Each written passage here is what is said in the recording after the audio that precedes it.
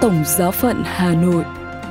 Radio Tổng Giáo phận Hà Nội kính chào quý vị. Mời quý vị nghe chương trình phát thanh hôm nay, thứ Tư, ngày 4 tháng 10 với những chuyên mục tin thời sự và kế đến là chuyên mục suy tư tản mạn. Bây giờ mời quý vị nghe tin thời sự với những nội dung đáng chú ý sẽ có trong buổi tối hôm nay. Hoạt động tại Tổng Giáo phận Hà Nội. Đức Thánh Cha bổ nhiệm Chủ tịch Cơ quan Quản trị Tài sản của Tòa Thánh. Kiệt tác Vương cung Thánh đường tại Tây Ban Nha sắp hoàn thành sau 140 năm. Và ngày cầu nguyện và ăn chay mãnh liệt để chấm dứt bạo lực ở Mexico. Sau đây là phần tin chi tiết. Hoạt động tại Tổng Giáo phận Hà Nội. Tại Tổng Giáo phận Hà Nội có những hoạt động đáng chú ý liên quan đến hoạt động nhận sứ vụ. Sau khi Đức Tổng giám mục Giuse trao văn thư bổ nhiệm cho quý cha sẽ được nhận nhiệm sở mới với hiệu lực từ ngày 29 tháng 9. Trong những ngày đầu tháng 10 này, quý cha đã lên đường trở về với giáo xứ mà mình được trao sứ vụ. Cụ thể, vào lúc 17 giờ thứ Hai, ngày 2 tháng 10, giáo xứ Khắc Cần hân hoan chào đón cha phó thường trực Giuse Vũ Văn Thoan. Trong văn thư bổ nhiệm, cha Giuse sẽ về làm phó xứ sự kiện thường trực tại giáo xứ Khắc Cần. Đây cũng là ước nguyện của cộng đoàn dân Chúa nơi đây mà nay đã thành hiện thực. Thánh lễ do cha Tân Chính sứ Giuse Phạm Đức Văn chủ sự cùng sự hiệp thông của quý cha trong và ngoài giáo hạt Phủ Lý, quý nam nữ tu sĩ và cộng đoàn dân Chúa. Xin Chúa chúc lành cho cha phó Giuse trong sứ vụ mới luôn tràn đầy ơn khôn ngoan của Chúa Thánh Thần, lòng nhiệt tâm trong sứ vụ và luôn là một linh mục thánh thiện như lòng Chúa ước mong. Kế đó, vào ngày 3 tháng 10, cha Phêrô Nguyễn Phú Hùng cũng đã trở về giáo xứ Hà Thao để lãnh nhận sứ vụ mới trong thánh lễ tạ ơn và nghi thức nhận sứ do Đức Tổng giám mục Giuse Vũ Văn Thiên chủ sự vào lúc 9 giờ 30.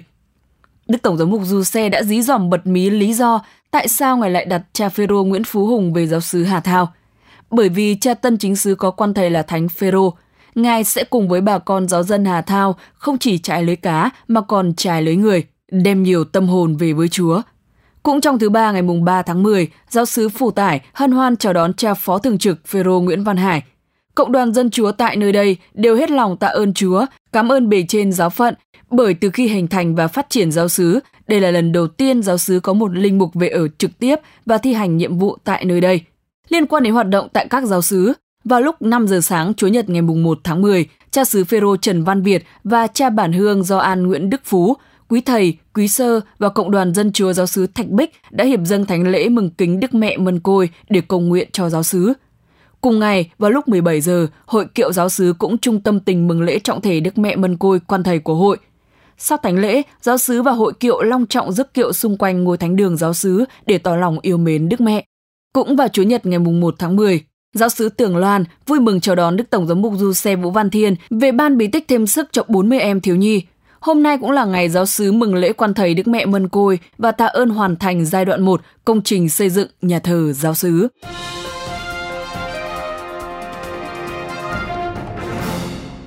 Đức Thánh Cha bổ nhiệm Chủ tịch Cơ quan Quản trị Tài sản của Tòa Thánh. Ngày 2 tháng 10 vừa qua, Đức Thánh Cha Francisco đã bổ nhiệm cha Giordano Bicchiotti dòng Don Bosco làm tân Chủ tịch Cơ quan Quản trị Tài sản của Tòa Thánh, gọi tắt là APSA.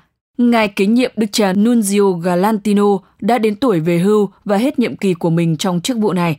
Cha Bicchiotti, năm nay 48 tuổi, hiện là Phó Tổng Thư ký của cơ quan APSA. Cha đỗ cao học thần học linh đạo tại Đại học Giáo hoàng Salesianum của dòng Don Bosco ở Roma và từng làm giám đốc tổ chức Don Bosco Thế giới ở Lugano, Thụy Sĩ và nhiều tổ chức khác của dòng. Vào tháng 1 năm 2023, cha được Đức Thánh Cha bổ nhiệm làm Phó Tổng Thư ký của cơ quan APSA. Cơ quan này cũng có nhiệm vụ cung cấp các phương tiện làm việc cho giáo triều Roma, trả lương cho các nhân viên, quản trị các động sản và bất động sản của Tòa Thánh. Trong cuộc phỏng vấn dành cho Đài Vatican, Đức cha Galantino cho biết, trong những năm gần đây, nhiệm vụ của cơ quan APSA gia tăng, đi xa hơn việc quản trị thông thường các tài sản của Tòa Thánh. Qua một tự xác vào năm 2014, Đức Thánh Cha Francisco đã chuyển một số thẩm quyền của Phủ Quốc vụ Khanh Tòa Thánh cho APSA, thực tế là quản trị luôn các tài chính trước kia thuộc phủ này. Ngoài ra, APSA cũng phải quản trị một bệnh viện tại đảo Tiberina, trước đây thuộc dòng Bệnh viện Thánh Gioan Thiên Chúa ở Roma.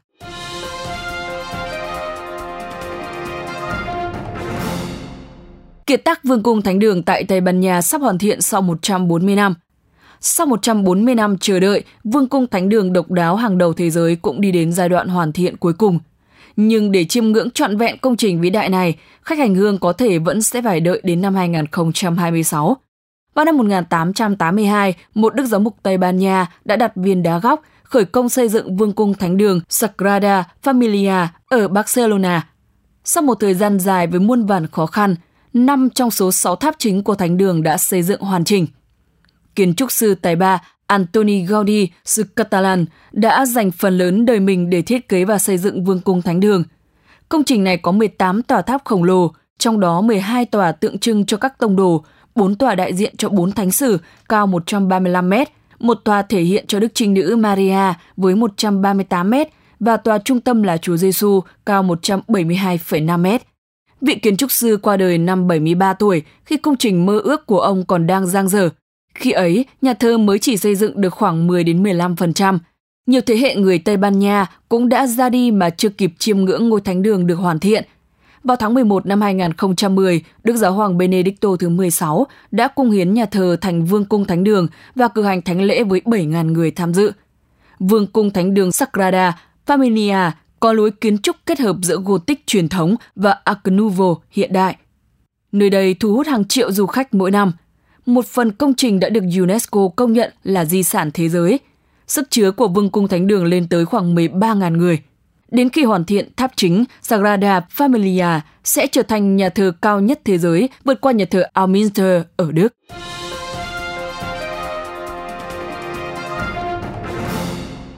Ngày cầu nguyện và ăn chay mãnh liệt để chấm dứt bạo lực ở Mexico. Đức giám mục Cristobal Asensio Garcia thuộc giáo phận Abachingan, một trong những giáo phận nằm trong những khu vực bị ảnh hưởng nặng nề nhất bởi bạo lực ở bang Michoacán của Mexico, đã kêu gọi một ngày ăn chay và cầu nguyện mãnh liệt vào ngày 5 tháng 10 cho hòa bình của đất nước.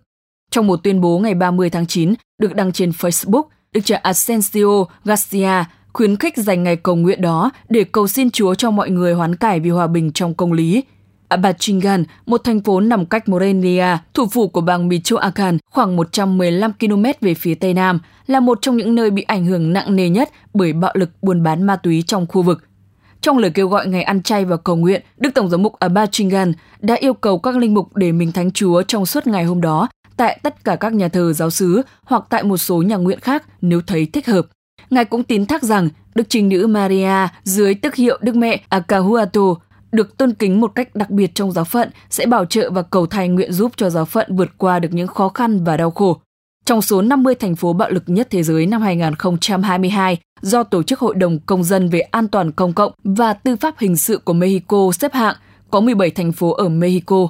9 thành phố nằm trong top 10, 30 trong số 50 thành phố nằm ở châu Mỹ Latin hoặc vùng Caribe. Cảm động trước tình hình trong khu vực, vào tháng 4 năm 2021, sứ thần tòa thánh lúc bấy giờ ở Mexico, Đức Tổng giám mục Franco Coppola đã đến giáo phận Abachingan và gặp gỡ các tín hữu để động viên họ giữa những thử thách. Chuyên mục Suy tư tản mạn. Quý vị và các bạn thân mến, để nói về những giá trị và ơn ích thiêng liêng mà trang chuỗi mân côi mang lại cho những ai thành tâm yêu mến Đức Mẹ qua việc lần hạt mân côi, thì không có ngôn từ nào có thể diễn tả hết được. Bởi sức mạnh của việc lần chuỗi mân côi mang lại là một món quà vô giá mà Thiên Chúa ban tặng cách đặc biệt cho nhân loại qua lời truyền cầu của mẹ Maria rất thánh. Câu chuyện Chàng chuỗi mân côi đem lại hạnh phúc dưới đây mà ban biên tập sưu tầm là một minh chứng cụ thể. Kính mời quý vị cùng lắng nghe. Ngày kia, trên đường đi dạo trở về, một sinh viên trẻ thoáng trông thấy một chàng chuỗi mân côi bị đánh rơi, nằm bên vệ đường. Chàng sinh viên lúc nhỏ vẫn thường sốt sắng lần hạt, kính Đức Mẹ mân côi. Nhưng càng lớn, chàng càng bỏ quên thói quen lành thánh. Ngày hôm nay, khi thoáng thấy cỗ chàng hạt mân côi bị đánh rơi bên vệ đường, chàng định tảng lờ đi, như không nhìn thấy. Tuy nhiên, lòng kính mến Đức Mẹ Maria bỗng bừng lên trong lòng. Chàng cúi xuống nhặt, vừa lau chùi vừa tự nhủ.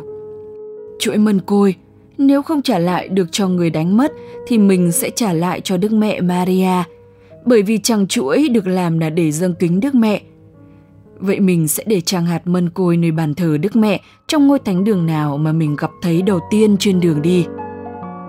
Sau một quãng đường, trông thấy một nhà thờ, chàng sinh viên liền ghé vào và đi thẳng đến bàn thờ có tượng Đức Mẹ Maria. Không ngờ Đức Mẹ chọn chính giây phút ấy để đưa người con hoang trở lại với hiền mẫu. Đức Mẹ gợi ý cho chàng: con hãy lần hạt mân côi trước khi để cỗ tràng hạt trên bàn thờ. Cảm động, chàng sinh viên quỳ gối xuống và như thuở xưa vẫn làm, chàng sốt sắng lần chọn chuỗi mân côi. Bao nhiêu tư tưởng, bao nhiêu tâm tình ngoan đạo lại dồn dập trở về trong tâm trí. Chàng như nghe một tiếng nói rõ ràng trong lòng: con hãy trở thành linh mục. Con đã bất chung với tiếng gọi của con mẹ. Tuy nhiên, không có con đường nào khác ngoài con đường trở thành linh mục. Hãy trở về với tình yêu trong thời thơ ấu và hãy bước theo ơn gọi linh mục của con. Tiếng nói như một luồng sáng dọi thẳng vào tận thâm cung tâm hồn, khiến chàng sinh viên kêu lên: vâng, lạy mẹ, con sẽ trở về với mẹ và với Đức Chúa Giêsu. Với ơn mẹ trợ giúp, con sẽ trở thành linh mục của Đức Chúa Giêsu Kitô. Chàng sinh viên trẻ giữ lời thề hứa với Đức Mẹ Maria vào buổi sáng hôm đó. Chàng gia nhập chủng viện và trở thành linh mục, một linh mục rất thánh thiện. Với cỗ tràng hạt mân côi lượm được, không ngày nào mà vị linh mục không sốt sắng lần chuỗi, sốt sắng đọc kinh dâng kính hiền mẫu Maria. Mấy năm sau, Thiên Chúa quan phòng đưa cha đến làm tuyên úy trong một bệnh viện. Một ngày, người ta đưa vào nhà thương một bệnh nhân. Người bệnh không ngớt miệng nói: đừng bao giờ nói với tôi về đạo Công giáo. Tôi là kẻ cứng lòng và không tin tưởng gì ráo trọi. Tuy nhiên, vị linh mục tuyên úy vẫn thường xuyên đến viếng thăm người bệnh. Một ngày, khi thấy người bệnh giận dữ xua đuổi mình, vị linh mục hiền từ nói: không sao, tôi sẽ lần hạt mân côi cầu nguyện cho ông bạn. Người bệnh la lớn: chớ có nói với tôi về tràng chuỗi mân côi.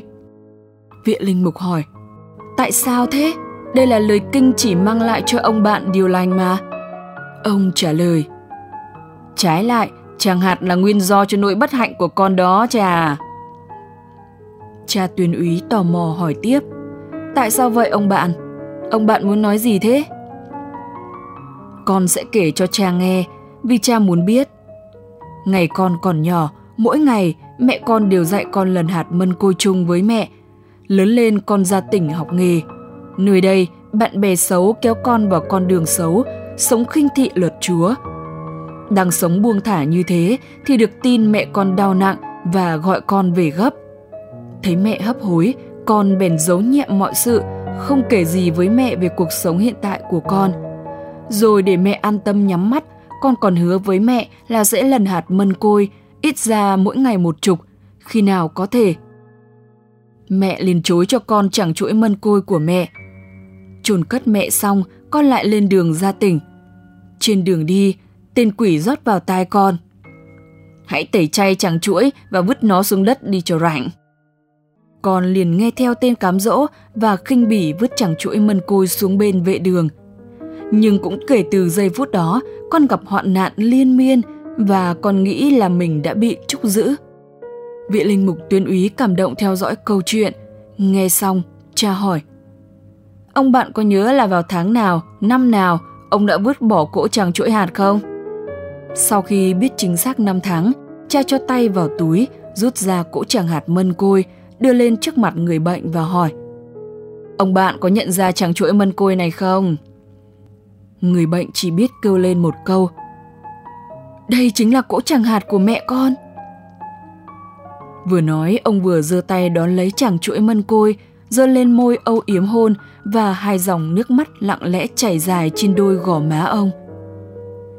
Im lặng một hồi lâu, vị linh mục tuyên úy cất tiếng: tràng chuỗi mân côi mà ông cho là nguyên nhân gây nên nỗi bất hạnh của ông, thì trái lại, nó là nguyên nhân mang lại hạnh phúc cho tôi. Bởi vì nhờ tràng chuỗi này mà tôi trở thành linh mục. Giờ đây, thưa ông bạn, tràng chuỗi sẽ là dịp mang hạnh phúc đến cho ông. Người bệnh trả lời: vâng thưa cha, đúng thế, con muốn xin xưng tội. Cha tuyên úy trả lời: ngày mai tôi sẽ trở lại ban các bí tích sau cùng cho ông. Trong khi chờ đợi, tôi để cho ông tràng chuỗi mân côi này để ông đền bù mọi lỗi lầm quá khứ.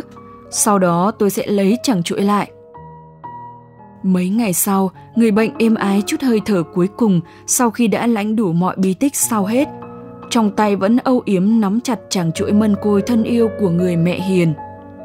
Vị linh mục tuyên úy lấy lại chàng chuỗi mân côi quý hóa và không bao giờ quên câu chuyện liên quan đến chàng chuỗi mân côi.